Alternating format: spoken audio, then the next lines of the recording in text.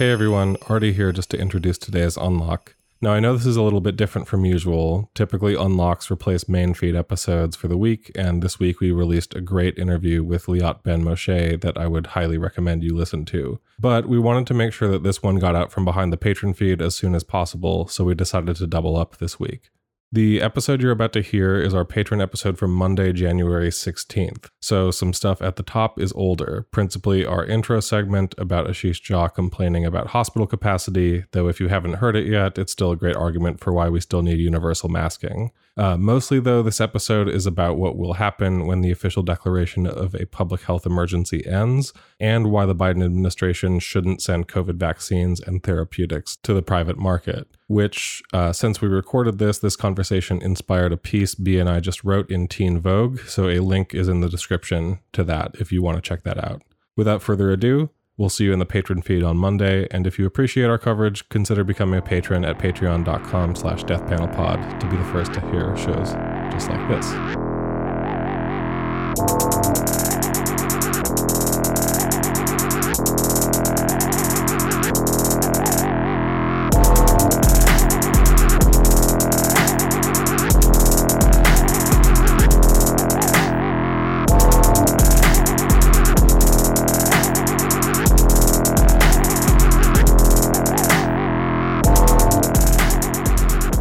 Welcome to the Death Panel. Patrons, thank you so much for supporting the show. We are entirely listener funded and we couldn't do any of this without you all.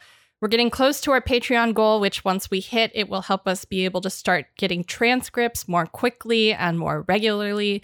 So if you'd like to help us reach that goal, then please feel free to share the show with your friends and encourage them to support our work as well.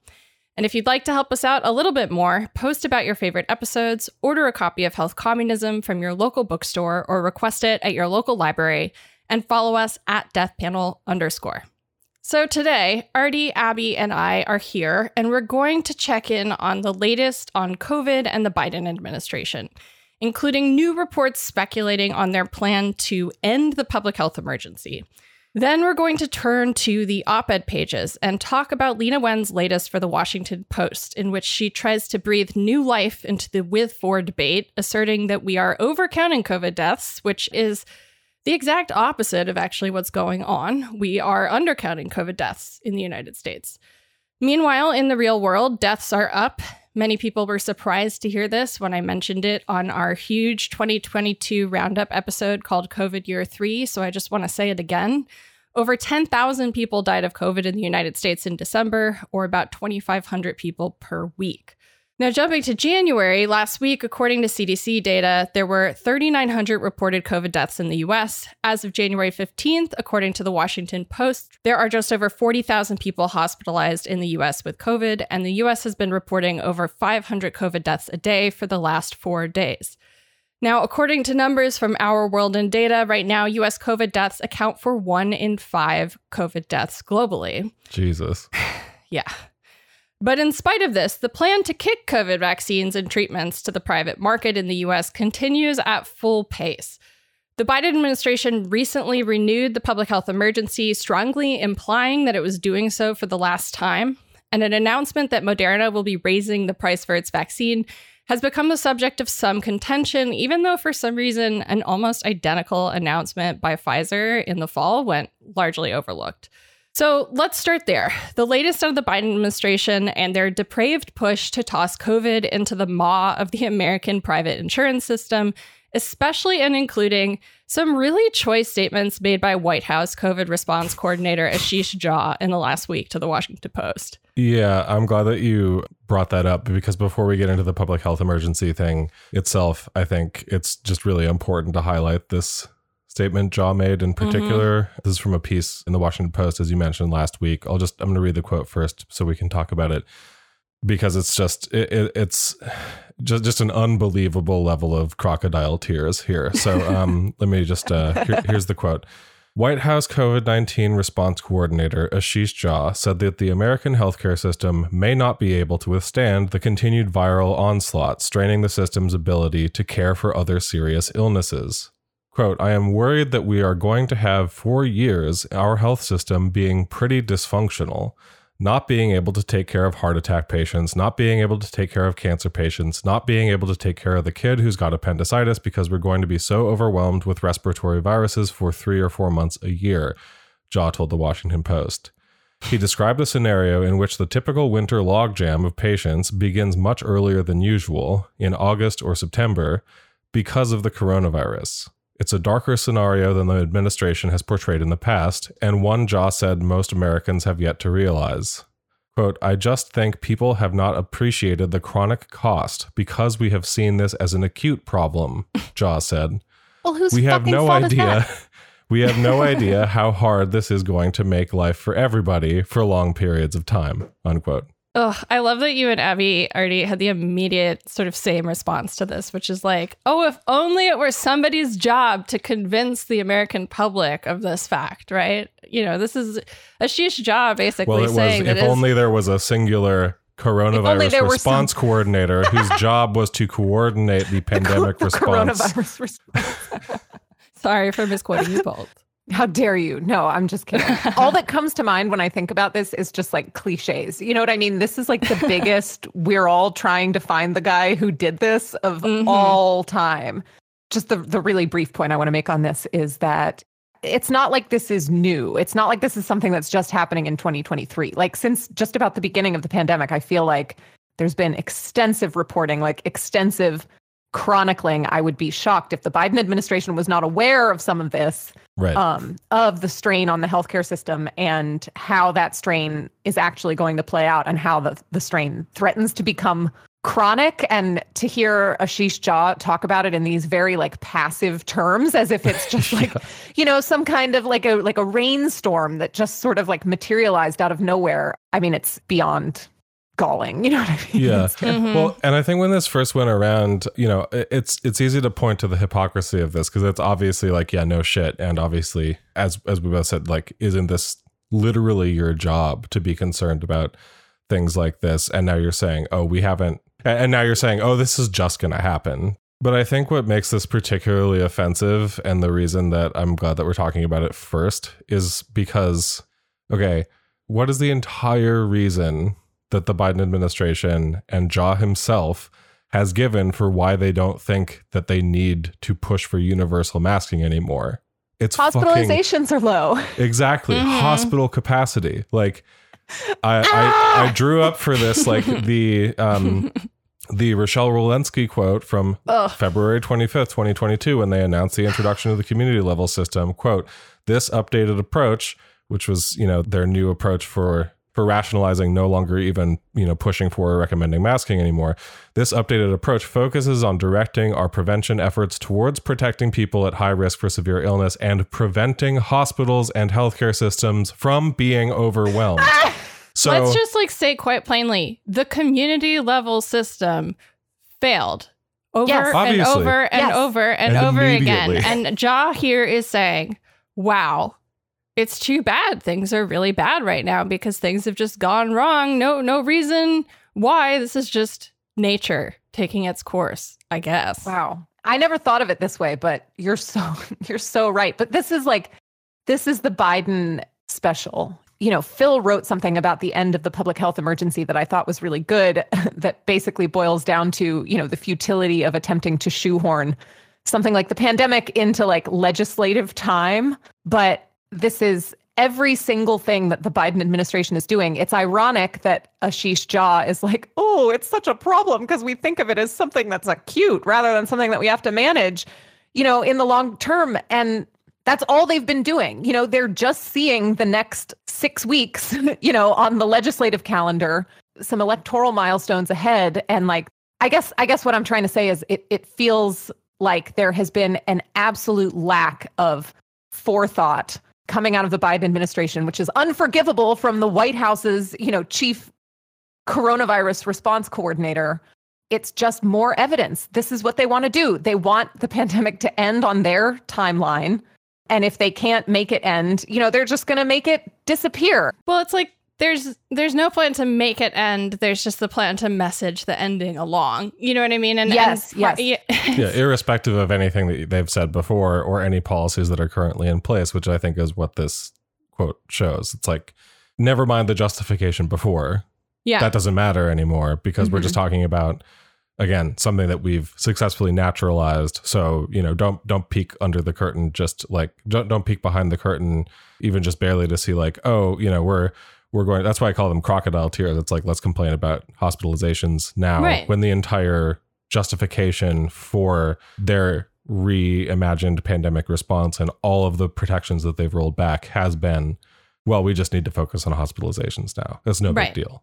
Right. And we've sort of seen this work that's been put into decoupling masks, both symbolically and actually in the guidance itself from the understanding of the pandemic. And this really, I think, obviously this started happening before the community level system was implemented. But I think that shift and that kind of conversation about, well, hospitalization is really the thing to be worried about, and this is where we can focus, and we don't sort of need masks, whatever that was intended to do, right? The produced result has been that essentially the entire thing has been invisibilized. I mean, hospitalization capacity is something that is not experienced by the everyday person. And I think that's the other important thing that's going on here is there's a kind of way that the Biden administration has engaged in this, that it's just made it less visible, made it less obvious, and made it harder to understand what's going on. So as we've got it now, they're putting out like long COVID documents. CDC is putting out long COVID documents, for example,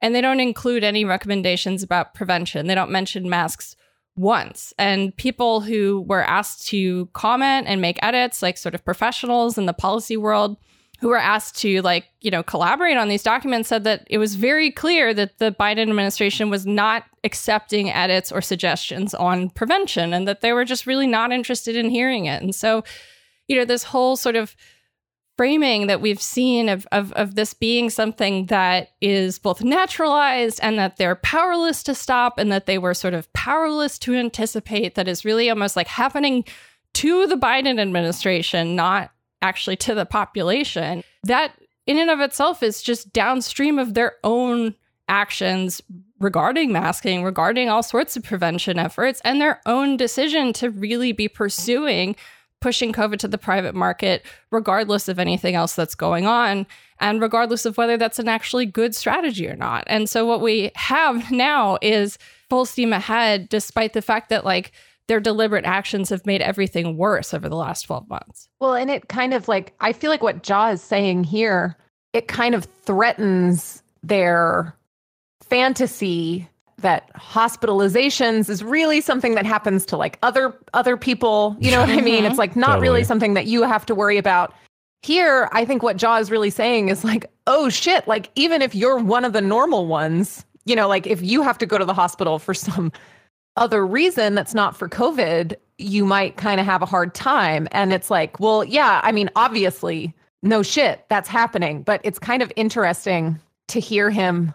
I don't know if he realizes that he's copping to the Biden administration's utter failure. I think we can definitively say that they have failed at COVID, but that's kind of what he's doing. You might have a heart attack or something normal like that. That might be difficult to get you into the hospital for. Well, yeah, I know. Right. So I don't know. It's just, well, which again was a pretense for the entire thing, because when that statement was made, for instance, the Walensky statement that I read, it's not just talking about hospital capacity specifically with COVID hospitalizations at that same time. And, previously before too, when they started making the shift to, it's not cases that count. We don't need to worry about the case number. That's not as important anymore. Now hospitalizations and deaths are the new metric. When they made that move, one of the reasons that they said they were focusing on hospitalizations was because they said, we want to change this situation that's been happening over the entire course of the pandemic, where people have been needing to delay care and thus delaying care. And thus it's that plus the outstanding amount of additional strain on the hospital system. Also, the fact that our entire healthcare system is entirely fucked up and cascadingly so. I mean, there's a reason these comments being made, for instance, Ashish Jha saying, we haven't even mentioned Ashish Jha said these comments at the same exact time that there was a huge nurses strike going on because they're fucking underpaid and overworked. Like this overall is like a disaster. And this whole thing kind of, I think, perfectly encapsulates why it's very obvious if you look at like between the people working in a hospital, like those nurses who were on strike, for example, or the people having to go to the hospital, whether that's for COVID or not, like this is fucking class war, essentially. You know? Also, the way that so many medical systems in the last 10, 15 years in the United States have been consolidated into these academic medical centers, where if you have something going on in a main hospital, you're going to have these tertiary effects into just all the other arenas of care, because all of these systems, as they've been consolidated, are now more connected. And layering on top of that, his framing of like, we have no idea how hard this is going to make everybody for long periods of time, like in the context of them also heavily implying to the press, like this last time that we renew the public health emergency might be the last time that we do it. And you should expect to potentially get notified as soon as February, you know, because they have to give the states like 60 days notice that they're going to be ending it. Well, they told people that they were going to give 60 days notice. They don't actually technically have to do that. Right, but fair. It's that they told people they would give 60 days notice. Right. So for context, what's going on here is, as B mentioned, last week, the public health emergency was extended once again, alongside reporting showing the Biden administration heavily suggesting they plan for this to be the last time it's renewed. Here's how Politico summarized it. This is from January 10th. Quote, even as COVID hospitalizations and deaths climb once again, Biden officials privately conceded the administration sees dwindling benefits in justifying the continuation of the health emergency, especially for a public that's largely learned to live with the virus, unquote. So I think it's worth just taking a second to talk about, as B mentioned, they've been renewing this every 90 days since the beginning of the pandemic. Damn, if only we could think of this as a chronic issue and not an acute one. Not an acute, Jesus, right. Fuck. Exactly. They've renewed this every 90 days since the beginning of the pandemic. That started obviously with the Trump administration. When the Biden administration came in, they said that essentially they promised they were going to give 60 days notice when it was going to be the last time, right? When they were no longer going to plan to renew it. So that would mean, because they just renewed it, that sometime early February, we could see them announcing like, okay, that's it. So we've talked about this a lot, but I thought it was important if we could just briefly touch on some of what the public health emergency does, like what it is and why that's important. Why, in my opinion, they shouldn't be allowed to do this. Like, we shouldn't just let them fucking do this. So, you know, for example, I think some of the big top line things that we'll mention, and I'm not going to address anything like the stuff with telehealth or whatever. There's like a whole host of different things that are associated with this. But the first, obviously, is something that we've talked about a lot here, that with the public health emergency in place, the Biden administration can remain the main payer for COVID vaccines and therapeutics. I think we'll talk about that a little bit more in a minute. But I just wanted to note that as kind of like the first most important thing, since they are all, you know, poised to get that kicked to the private market, as we've been extensively critical of. Another really big remaining thing, and there's like a little bit of a wrinkle here. A lot of people have mentioned, for example, when the public health emergency ends, that it will lead to this huge disenrollment from Medicaid, right? That basically, because of a policy instituted by Congress for the pandemic, states are not able to do their regular kind of ongoing redetermination process and kick people off Medicaid rolls when they determine that they no longer qualify for their extremely stringent means testing requirements. And so that process has been paused basically this entire time. And unfortunately, while as of just a few weeks ago, I could say, oh, and you know, when the public health emergency ends, that's when states are supposed to be allowed to start the redetermination process. Democrats already fucked that up. Like, Democrats already agreed to, in late December, they agreed with a Republican proposal added to like the end of year spending bill. They agreed to a proposal to basically make it so states could begin the redetermination process as of April 1st. So already they've done this fucking own goal. And starting April 1st, we're going to see, again, the estimates are as many as like 15 million people getting kicked off of Medicaid, which is extremely fucked up. Well, and I think, you know, they're making this bargain that in the summer and the spring, everything's going to be fine. But to think of like, okay, we're going to mass disenroll people from Medicaid starting in April. Let's say they even do renew it another 90 days past April and it, goes away in June and the full public health emergency is over. You're looking at things like student debt repayment turning back on. You're looking at all sorts of shit hitting people at once. Meanwhile, people have maybe been disenrolled from Medicaid for 90 days. And now you're going to put all COVID therapeutics and all COVID vaccines onto the private market within the United States landscape of health finance. Like, holy shit. You're going to make things more expensive and harder to quote unquote access at the same time that as many as 15 million people will lose their state health insurance. Let me just remind you what Josh said again. We have no idea how hard this is going to make life for everybody for long periods of time. Bullshit. You absolutely know. You know how hard this is going to be. Just imagine what that's going to be like in the fall. Like, COVID's not actually seasonal. We saw so much transmission last summer. What are things going to be like without, federal funding to make sure that people can get vaccines? We're going to see less utilization of the tools. Yeah.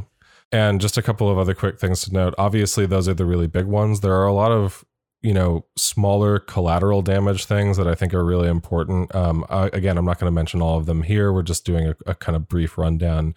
But if you're interested, there is actually a really great policy brief on this from the Kaiser Family Foundation that's called What Happens When COVID-19 Emergency Declarations and Implications for Coverage, Costs, and Access. So again, I would suggest that breakdown, but among them, for example, for people who are uninsured, say, for example, the 15 million people, up to 15 million people that we're talking about who may be about to be kicked off Medicaid, the current system is supposed to still provide free COVID testing, vaccines, and stuff like Paxlovid.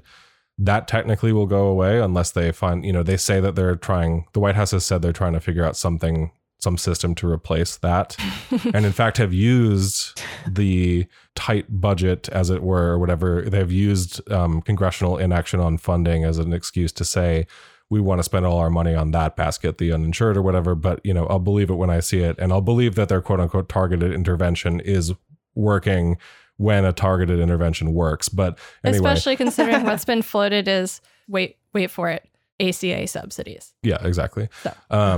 Another thing, so also on like testing and other things like that, Medicaid is currently required to cover COVID testing, vaccines, and treatments. When the public health emergency ends, it will be up to each individual state Medicaid program to decide whether they'll continue to do that, unless obviously, other federal action could be taken, but currently keeping the public health emergency in place does that, especially considering the fucking crisis is ongoing. So, it's not like we're advocating for just continuing the public health emergency for fun to keep it on paper. Like, that's ridiculous. And then also, for people with private health insurance, like the health insurance that you get from your employer or from the Obamacare marketplace, if you think about how COVID testing right now is supposed to be free or not have a copay, at least I know that people have experienced otherwise, but on paper, it's supposed to be free and without a copay. And how, for example, your private health insurance is supposed to pay for some amount. I think it's 8 tests, like at-home COVID tests a month that you can, pick up for free, for instance, from a pharmacy. They're only required to do that for free until the public health emergency ends. So that too, will likely go away. And while technically there is a rule under the CARES Act that insurance companies are required to pay for COVID vaccines with no copay. So if you have employer-sponsored insurance, you'll still have a free no copay vaccination or booster. That only applies to in-network providers. So if you have the experience like I did recently, where you go to a Walgreens and not a CVS, and your insurance wants you to go to the other one, right? You could end up paying for that because your insurance is like, no, I'm going to deny that because you're not at a in-network provider. Some of this is just the regular stuff. Like, we have an extremely fucking stupid country. And the way that we do this is very bad. We have a very tailored and efficient system of extraction, not a country, basically. And just a last thing, I said that we'd return to the kicking vaccines and therapeutics to the private market thing.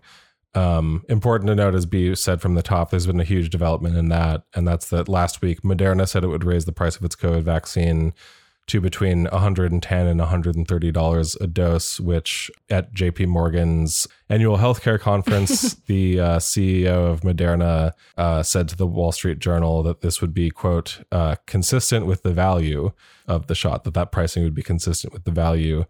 And I just want to note this because, again, this aspect of the public health emergency ending, the, kicking COVID vaccines and treatments to the private market and having it dealt with in the same way that, everything else is dealt with in our shitty system is something that we've been talking about for a really long time here. And I just want to note that while I think it's very interesting with this Moderna announcement, because a lot of people may have heard about this week, actually, specifically because Bernie Sanders spent the last week doing things like sending a strongly worded letter to Moderna, telling them they should not raise their prices. And it's complicated because on one hand, I'm very glad that this has elicited public pushback, but also I kind of have the sensation of, where the fuck was everybody at the time when Pfizer announced the same thing in October, right?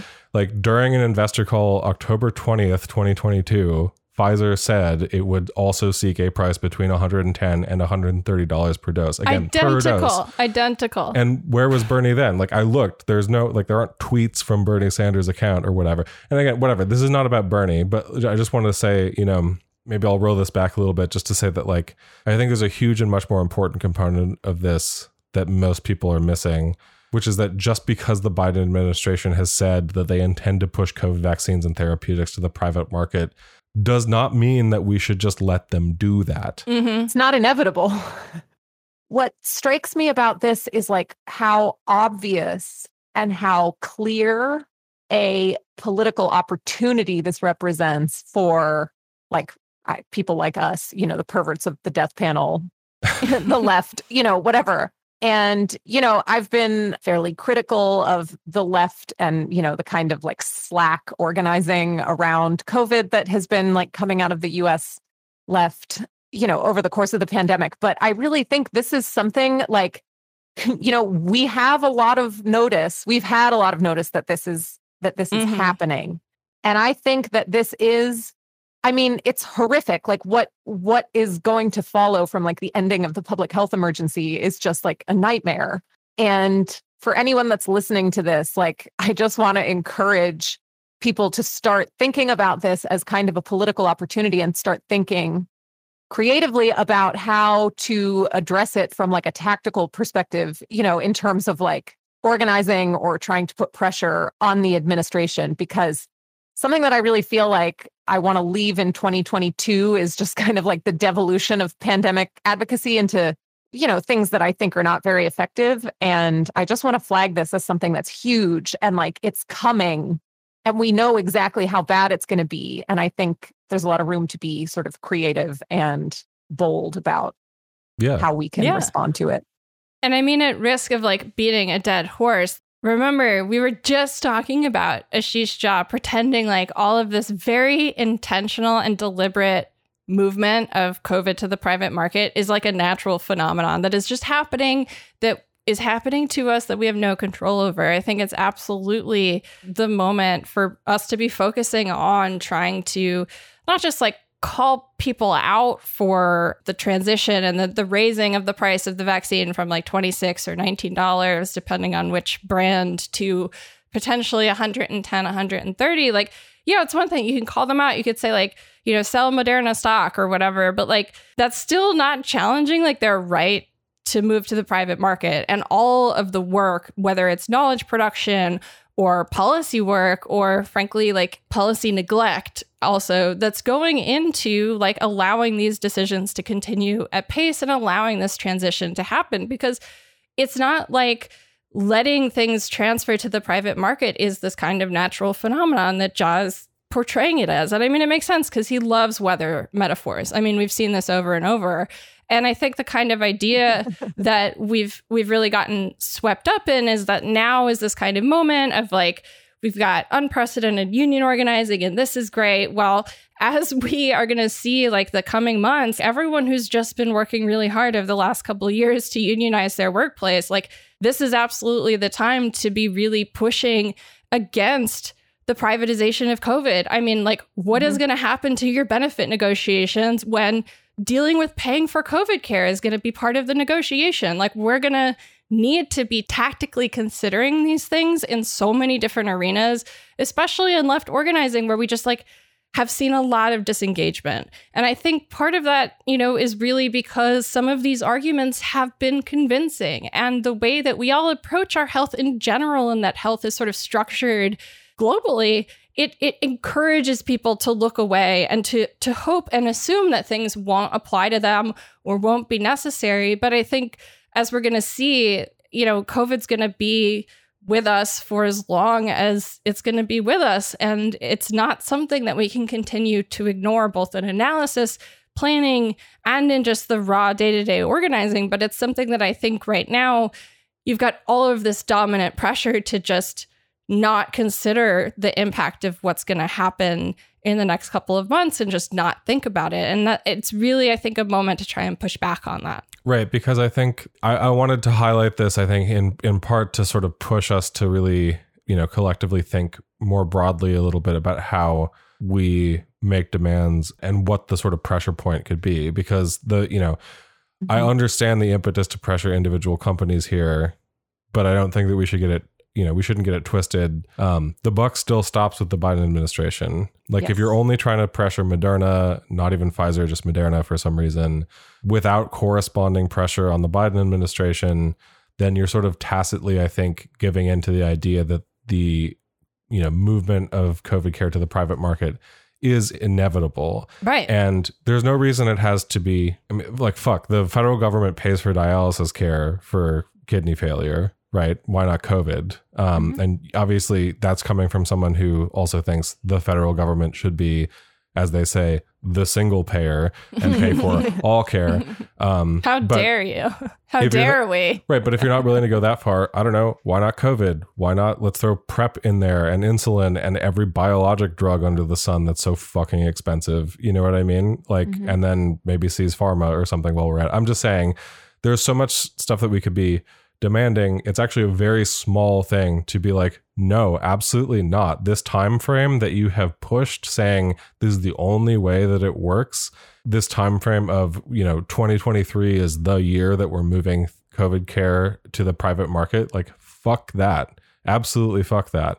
And there are two reasons that this is really important. I think I'll rush through like the obvious one quickly, but I think the obvious one is, one, if COVID vaccines and therapeutics are sent to the private market, as we've talked about, just straight up less people will get them. Mm-hmm. If you're concerned about vaccine uptake, right? If you're concerned about how many people have gotten the vaccine or how many people get Paxlovid on time when it's actually going to help them, like, you should be concerned about the financial and otherwise administrative burdens that are about to be put on so many people because they're going to transition care to the private market. I mean, let me put it this way. Why are they raising the price? Not simply because they can, but because sales are expected to decline. Our booster rate in the United States is 15.9% for people over the age of 5. Right.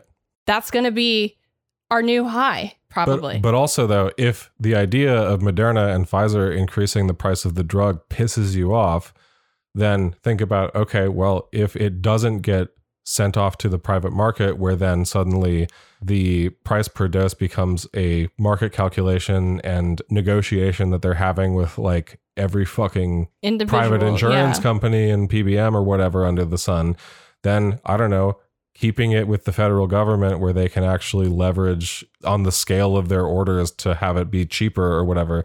Again, that's not my main concern. My main concern is people actually getting it. But still, like, if that's your main concern, you should also be against this move. Mm-hmm. You know what I mean? And also from a political, theoretical, and organizational standpoint, do you want 3 parties to yell at, Pfizer, Moderna, and the federal government? Or do you want 3,000 parties to yell at, which will be just counting like every individual Blue Cross Blue Shield plan, which is going to each have its own price and own formulary. This is our argument that we've always made on the show for years about Medicare for All. It's about creating new pathways for patient solidarity and being able to reproduce resistance at a nationwide scale. And what we're about to lose is that power in the COVID arena in a very serious way. Exactly. Yeah. That was actually my second point. So let me just really quickly to jump the gun. No. I'll make that same point in my own words, I Say guess. it again, yeah. I'm going to say it again different. Yeah. Which is the less obvious thing, as you're saying, B, is that as soon as the federal government isn't the exclusive focal point for activist work and demands, our energies and abilities to leverage those demands will be split. Mm-hmm. And I'm not saying that, as B's saying, I'm not saying that based on some this isn't a prediction, right? This is just literally based on an observation of how other disease-based advocacy goes, right? Mm-hmm. And I think a lot of people, especially for whom maybe COVID is their first rodeo in the state abandonment arena, right, may not realize the degree to which that is so fucked in the U.S. Because in the U.S., what happens is, disease-based advocacy organizations, including liberal shit like charity foundations, are hyper fragmented. They're made to compete with each other for scraps. And historically, this has included throwing other organizations under the bus, right? Throwing them under the bus to get, secure some tiny, modest gains or whatever for their advocacy group. It's really important to acknowledge that if this happens, if we allow the Biden administration to really actually transfer things to the private market, which again, we've known the timeline for this was 2023. We've known that since June of last year. Mm-hmm. We started talking about this because we saw, that's the first time we saw a timeline comment on it saying that this process was going to start this year. And I think it's very important for us to resist this because I think the moment that changes, the moment that rolls over, the entire fucking advocacy landscape is going to change. Mm-hmm. All of a sudden, it's not primarily the federal government and state and local governments we have to appeal to. It's all of a sudden a laundry list of state and local governments, every private insurance company under the sun, Medicaid state by state, Pfizer, Moderna, FDA, the courts, Walgreens, CVS, Rite Aid, whatever. The list goes on. And we are just not prepared for that. No, and that's what they want because that is weakening. That's right. Exactly. For example, when a university administration tries to bust up an effort among the graduate students to unionize, they want you, I'm serious, they want you to have to adjudicate your problem by yourself on a case-by-case basis. Mm-hmm. And I'm not even saying that the Biden administration wants that to happen, to each and every one of us with COVID care, but that's what's going to happen.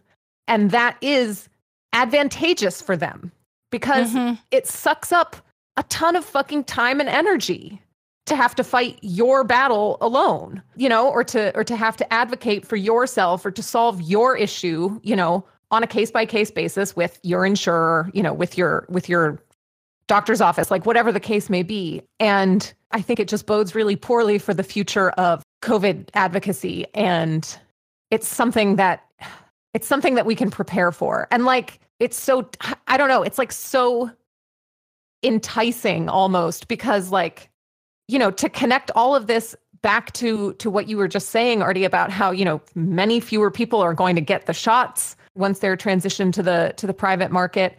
It also connects back to what Ashish Jha was saying. There is a solution to this problem, of chronic hospital strain. The solution is to deal with COVID transmission. You know what I mean? To manage COVID in kind of a sustainable way.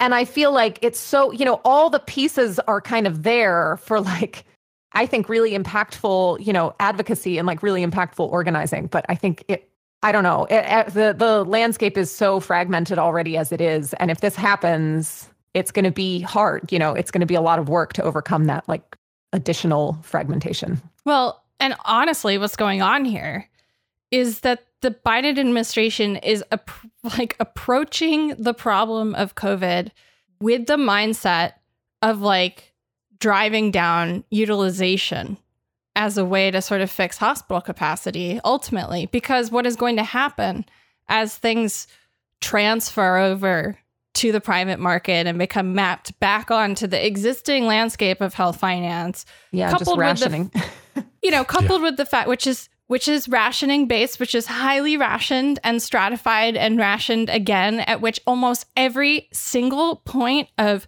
delivery of care or point of service, the patient is made to feel part of the fiscal responsibility of their decision to seek care.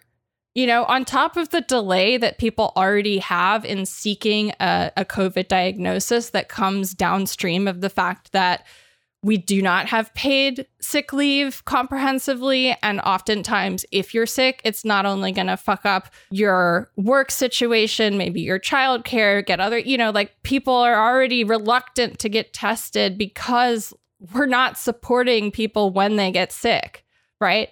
So let's layer onto it, you know, all of the strategies that have been plugged into the US healthcare markets over the last decade that gear the system towards dealing with capacity, dealing with demand through weeding people out using financial and administrative burdens. I mean, there are two ways to drive down utilization. You control COVID is one way, and they've abandoned that to do the kind of Atul Gawande one weird trick. Let's just push it to the private market. We already know that this can manage demand the down. private market will institute the kind of brutal discipline that like the Biden administration could truly only dream of being able to pull off with like the team of clowns that they have. And that's the real shit of it. Yeah. And let's be real, at the federal level, when people die, it's not always bad for the economy, right? No. When HIV/AIDS was more controlled by medication, funeral directors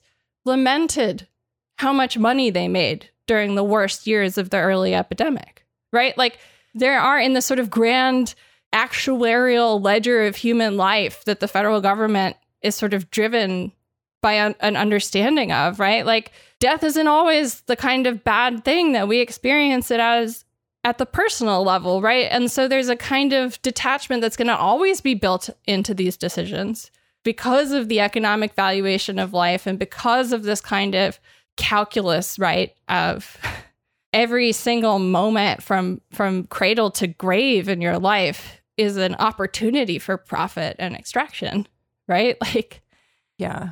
So in their sense, they're also almost like sort of giving the pie to the people who, in their view of like how society works, deserve those pieces of the pie, which are insurance companies, which are, you know, Pfizer and Moderna.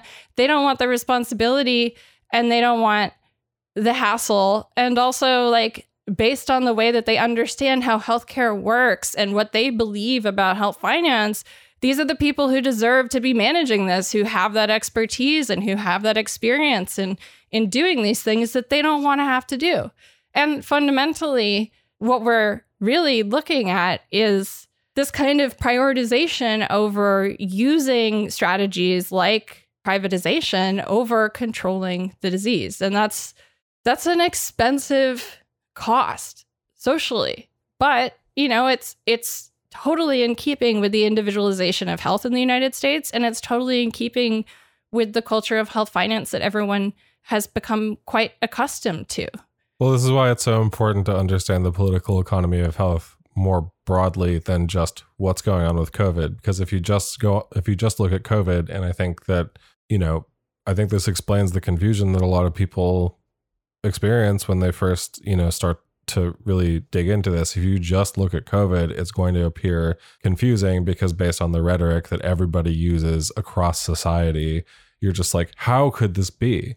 How could this possibly be? And the answer is it's this way for everything else. And it's about to be, you know, even more thrown into that regular ringer of what every other hyper divided, you know, disease or condition or specific advocacy thing is thrown into, which is, you know, again, yes, the federal government will remain one of, if not the main sites of, you know, contention if this process is completed, right, of switching it to the private market. But the responsibility is going to be fundamentally distributed. Mm-hmm. And I think, you know, it's a bummer to have to say this, but basically in addition to saying we should be focusing our energies right now, I think if nothing else, on keeping this ball in their court, basically. On the other hand, as much as it pains me to say, I have to say, if this does happen, what I would just like to say about this, since we're having the conversation now, is essentially remember this moment because, first of all, as we know about the political economy of health, like, and the things we've been talking about, this will happen again with something else, right? Whether it's soon or later, or, I mean, maybe it's all the time, maybe it's infrequent, but something like this will happen again. And it's important that we learn from this and see really what happened. And also to understand that, or to understand rather, how things were, watch how things get fragmented, and then make damn sure that we are stopping anything before it becomes, throwing other groups under the bus. In other words, if and when this constituency gets its attentions divided, if you do organizing, especially if you're newer to this work, please just remember that the gains made on the back of somebody else are not gains. Do you know what I mean? Yeah. Those are hard losses. Yeah. Hard losses. Just to kind of cap off, I guess, what you were saying, Artie, understanding the political economy of health, which is a massive, ongoing undertaking, for everyone, like me included. But it's crucial because it helps you to see, because all the shit coming out of the Biden administration is so morally heinous. You know what I mean? It makes no sense according to any type of ethical conception of, how something like this should go. But if you understand the political economy of health, you understand how mass death, privatization, fragmentation, individualization, you understand how all of these things actually solve pressing economic and political problems for the Biden administration. And that really clarifies where your attention should be focused, what their points of concern, what their points of worry and vulnerability are, and where I guess their plan is vulnerable to pressure from below. So, I talk all the time about political education, and I think it's really important. And I think it gets, sadly, that's the whole reason I'm on Death Panel. That's what I'm trying to do here. I think it unfortunately gets sort of short shrift as just sitting on your ass reading books or whatever. But, if you're going to, which is great. I love sitting on my ass and reading books, no shade to that at all. But it's so crucial to understand the stakes of what you're trying to intervene in. Yeah. Understand the political economic logic of what it is that you're trying to intervene in, because that's everything. You know what I mean? If you understand that, these moves make a lot more sense. Certainly, I think more sense than they make just on their face as, scientific responses. You know what I mean? Or as evidence-based responses to the pandemic or anything like that. Yeah, no, absolutely. I think this is all so well put and really so important. And I wonder if we should move on to Leana Wen. Yeah, you want to go to Clown World for a little? Yeah, this is, yeah. Should I set this up? Yeah, why don't you set this up? Let me just walk us through this, So maybe on a lighter note, which is fucked up because this is very dark too, but on a lighter note, we'll at least have more fun mocking this, I guess, than the other disaster horrors that we've just been talking about regarding the real centers of power. But I'm sure many of our listeners may be familiar with and hoping that we would talk about actually this piece that we're about to highlight, which is a Washington Post piece from January 13th from Leana Wen, headlined, "We are overcounting COVID deaths and hospitalizations." Wrong. That's a problem. Right. Wrong. First of all, from the top, I'm going to read some of this, but absolutely wrong. If anything, as I think we'll get into and talk about in a second, we are undercounting COVID deaths, and seeing this printed in, I cannot stress enough. Jeff Bezos's newspaper. Yeah. I cannot stress enough how just utter conspiracy theory level bullshit this piece is, including and down to the fact that she's not citing a study or data or anything like that. She's literally citing two physicians who she talked to. Not only is she just citing two physicians, she's hardcore simping them. She's preemptively defending them in the article against critics. Right. And I'm like, girl, she's get a grip. You know how everyone says COVID deaths are still ongoing and it's still kind of a problem? I found two people who said, don't worry about it. Here they are. Anyway, I'm going to read a decent chunk of this, mostly because I think it makes a rather straightforward and I think self-evidently clownish argument. But as usual, interrupt me as you see fit. And again, this is Leana Wen in the Washington Post. It begins, quote, "According to the Centers for Disease Control and Prevention, the United States is experiencing around 400 COVID deaths every day. At that rate, there would be nearly 150,000 deaths a year. But are these Americans dying from COVID or with COVID? Understanding this distinction is crucial to putting the continuing toll of the coronavirus into perspective. Determining how likely..." It's not. It's not crucial to doing that. And B, the CDC also says that deaths are undercounted. Right. Mm-hmm. So, like, what the fuck? Wen continues, "Determining how likely it is an infection will result in hospitalization or death helps people weigh their own risk." So, Ding, ding, ding. But wait, classic. wait. What? Like, even if deaths are being overcounted, which they're not, how does that affect? I just don't understand how that connects at all to an individual person's risk or risk perception. Well, Like, let's break this out, you know, for Leana. Leana's whole line has been, it's really no big deal. The people that are dying, they're disabled people. They had comorbidities. Those are deaths pulled from the future. I see.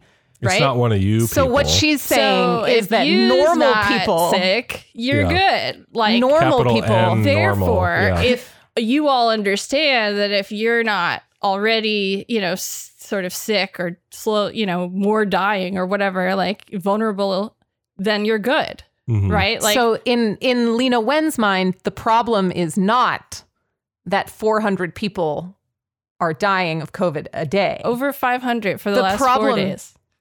The problem is that the rest of us, the normal people, are seeing these figures and thinking, ruh-roh, that could be me. Exactly.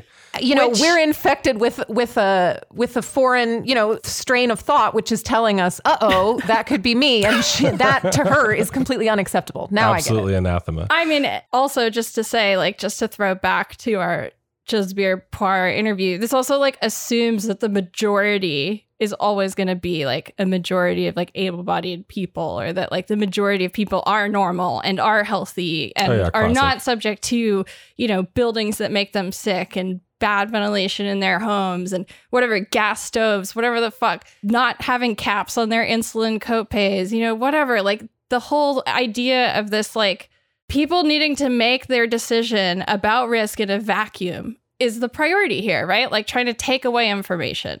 So, again, what does Wen place her claims on in this article? Thankfully, many people have made hay of this, but I think it's very important just to read her words straight up because it's as ridiculous as you would think. She begins, quote, "Two infectious disease experts I spoke with believe that the number of deaths attributed to COVID is far greater than the actual number of people dying from COVID."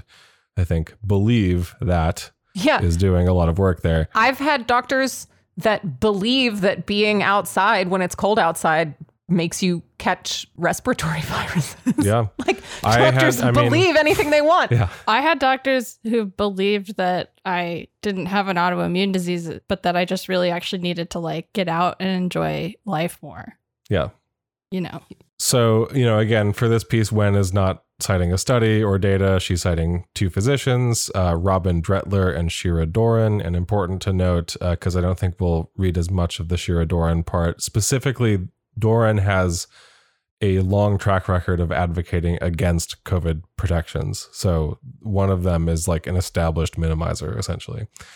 Wen writes, Robin Dretler at Emory Decatur Hospital estimates that at his hospital, 90% of patients diagnosed with COVID are actually in the hospital for some other illness. Oh, really? Quote, since every hospitalized patient gets tested for COVID, many are incidentally positive, he said. A gunshot victim or someone who had a heart attack, for example, could test positive for the virus, but the infection has no bearing on why they sought medical care. Hold on. Okay.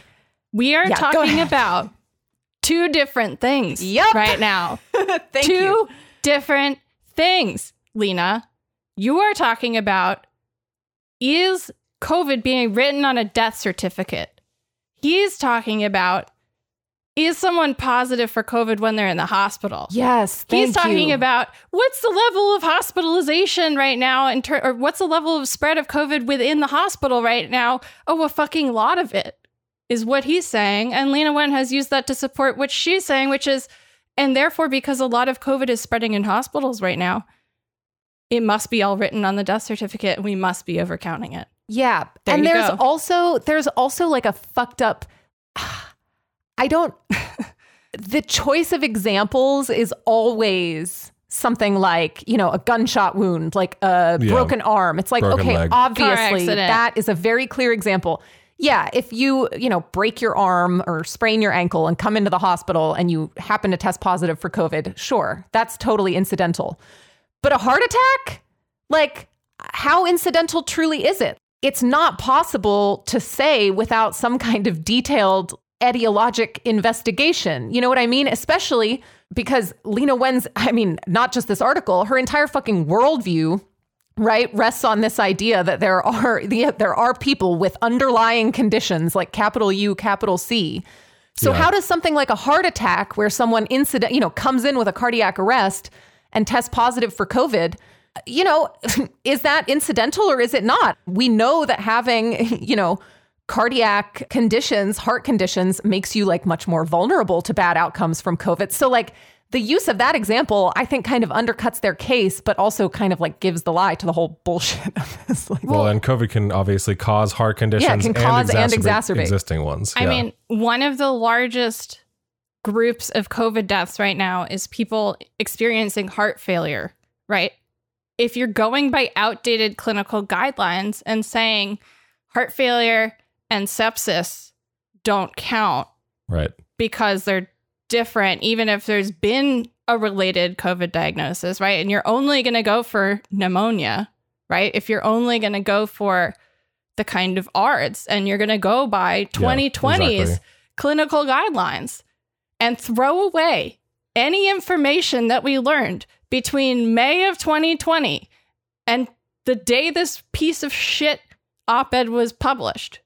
If you throw all of that out the window, sure, right? Right. That's not what actually the standards are. And right now, as much as you want to sort of pretend that like, oh, well, we could just sort of use these like convenient cherry-picked facts to reduce fear, because what the real problem is we have all these people crippled by fear who are going to become, malingerers, who are going to think that they're sicker than they are. And that's going to, destroy society. I mean, this is the kind of cost-benefit calculation that Leana always makes in her advocacy. Well, I mean, lest people think that you're exaggerating, let me tell it to them in her words. Thank you. Yeah. Which is to say, so she continues, if these patients die, COVID might get added to their death certificate along with other diagnoses. But the coronavirus was not the primary contributor to their death and often played no role at all. Again, huge claim. She then continues, this is where it actually gets ironic for a second. Dretler is quick to add that imprecise reporting is not because of bad intent.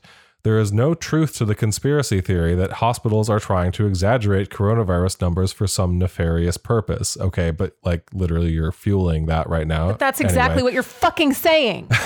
Right. And then Wen says, but he said, quote, inadvertently overstating risk can make the anxious more anxious and the skeptical more skeptical, unquote. Meaning, again, just as B said, it's about what? Lowering the level of rational anxiety that people have over the ongoing threat of COVID in their lives from a fucking global health crisis. There's a pervasive myth of like bad behavioral psychology work that says that like when people are afraid, they make bad decisions that contribute to their likeliness to die.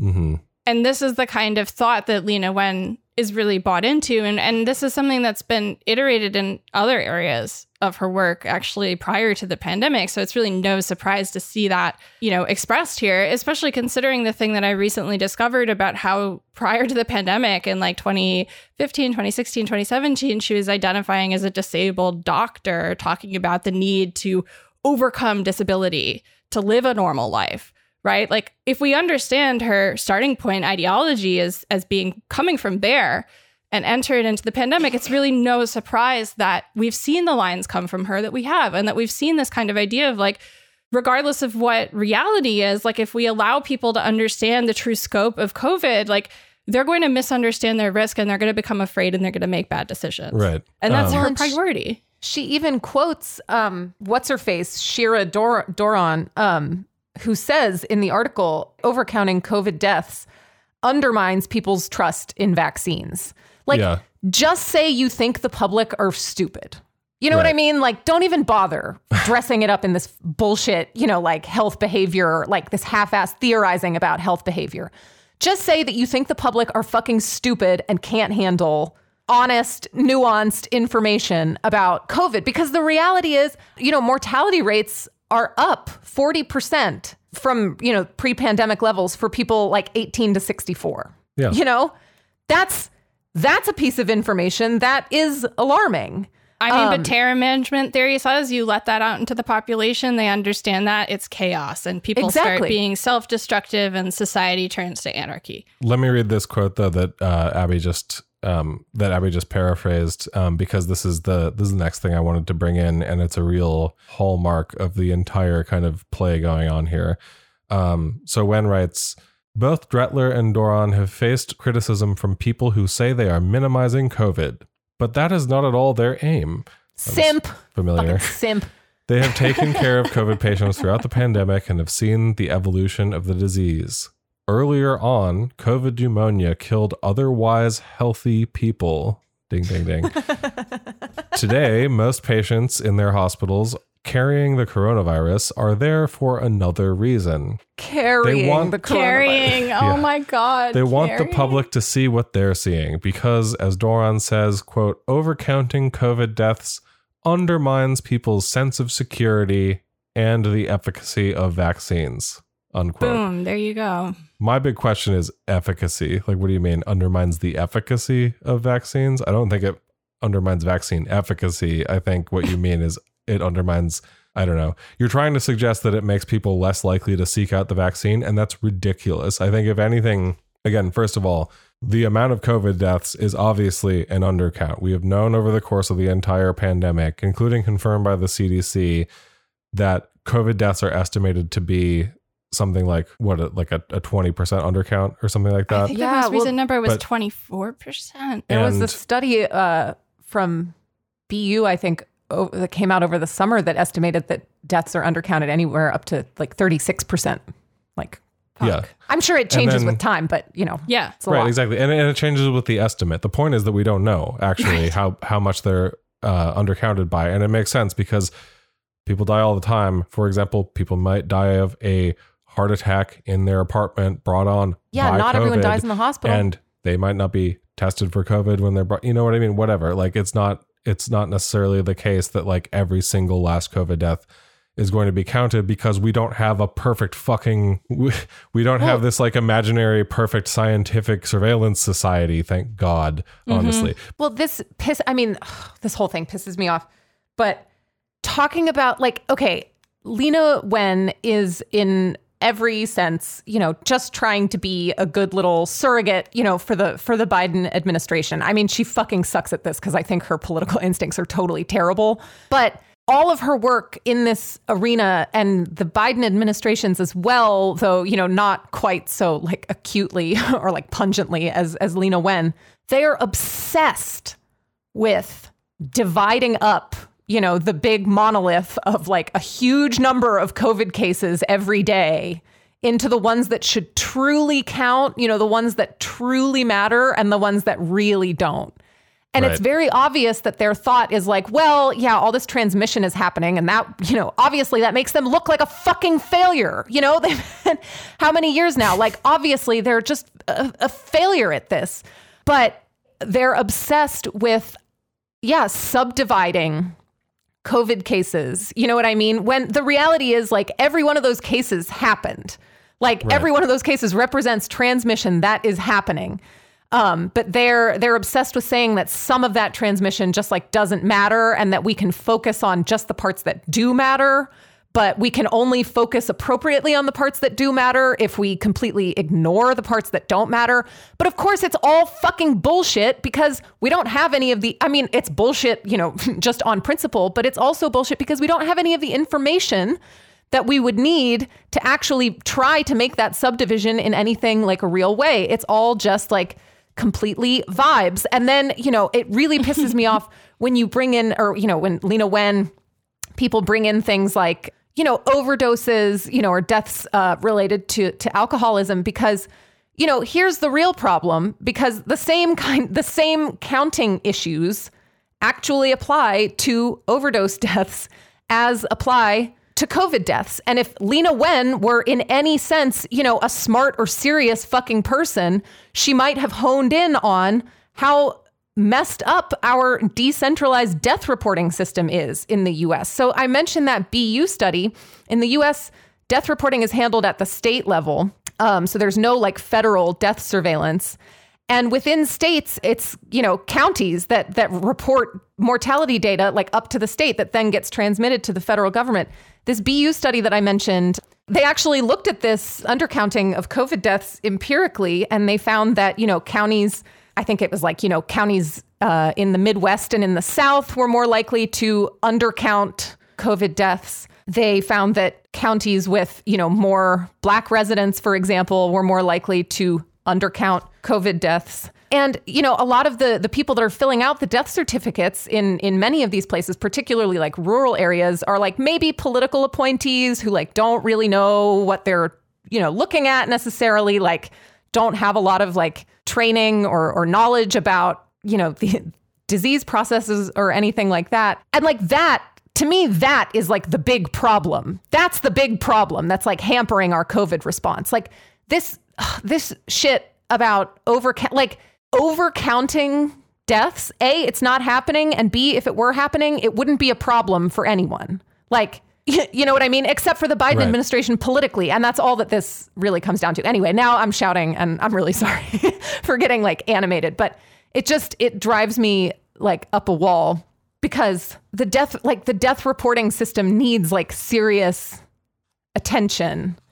And Lena Wen doesn't even know what she's talking about enough to talk about that. And all she's talking about is like in hospital deaths and things like that.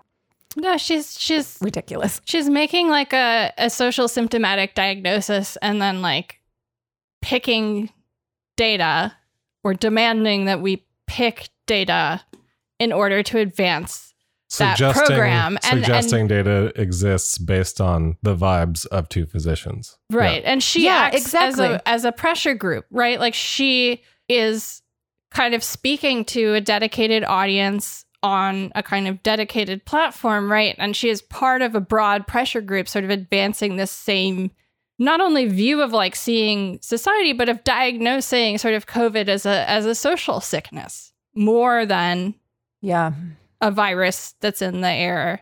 In any case, Wen concludes this article with, to be clear, if the COVID death count turns out to be 30% of what's currently reported, not possible, that's still unacceptably high. But that knowledge could help people better gauge their risks of traveling, indoor dining, and activities they have yet to resume. What? Most importantly, knowing who exactly is dying from COVID can help us identify who is truly vulnerable. These are the patients so we need can to do protect nothing through to protect better vaccines and treatments. Yeah, exactly. Well, again, it's this, we've talked about this a couple times, but it's this like the intrinsically healthy person versus the intrinsically unhealthy person. And the whole game is apparently sorting them out and then doing, to use a phrase, targeted protection or whatever, which really means saying, oh, we can just do some targeted intervention and then actually not doing it. And instead of actually doing anything, saying like, oh, well, someone proposed something. Mm-hmm. That was good, right? That was good enough. Right. I think just the final thing on this really, I think it's important to note that it's pretty damaging to have something like this specifically in the Washington Post. I mean, the Washington Post is a huge and influential press outlet. This is obviously just an opinion piece, but these things get carried across as news. This is much like, I think, how when David Leonhardt did, why masks work but mandates haven't, the kind of shot went around, like all of a sudden all these right-wing accounts were saying like, oh, look, the New York Times finally saying what we've said all along, like masks don't work, basically.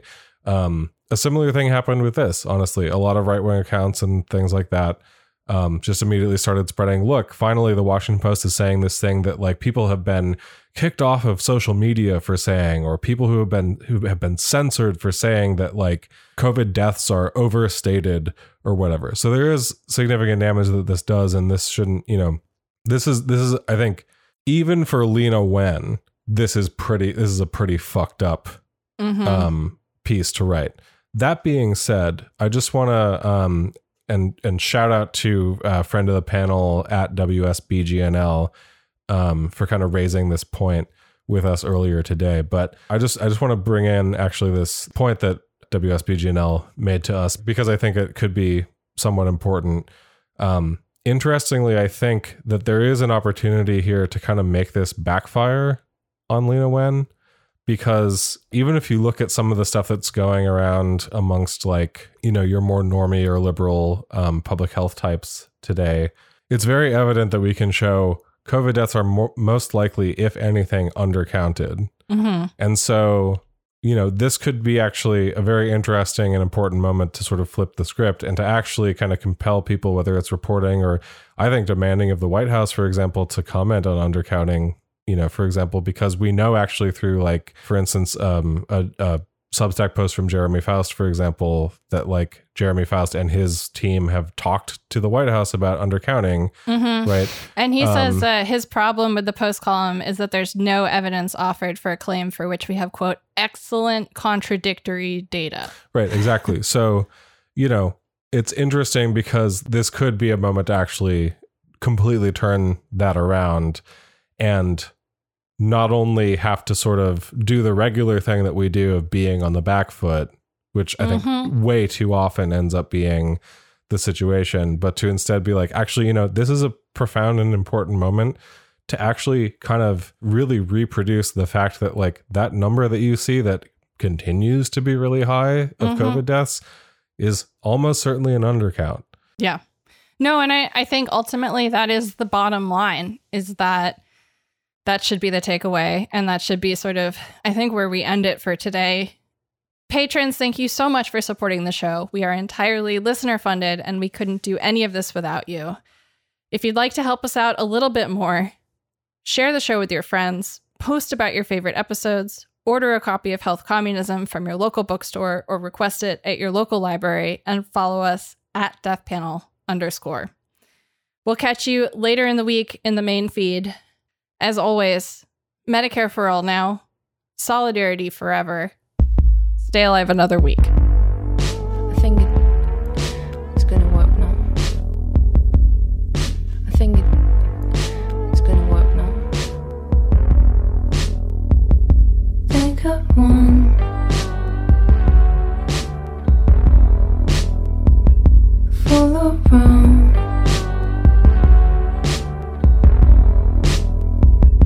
Only one,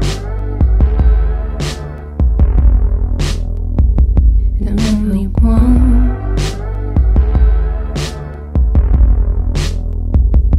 Is it real?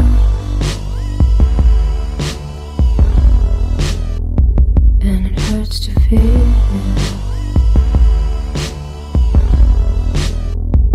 Good night, my love.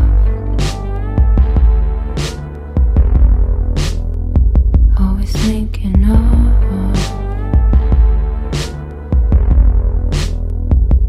think of one, full around, and only one, and only one.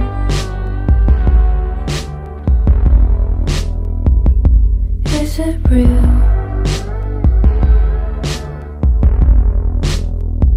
And it hurts to feel.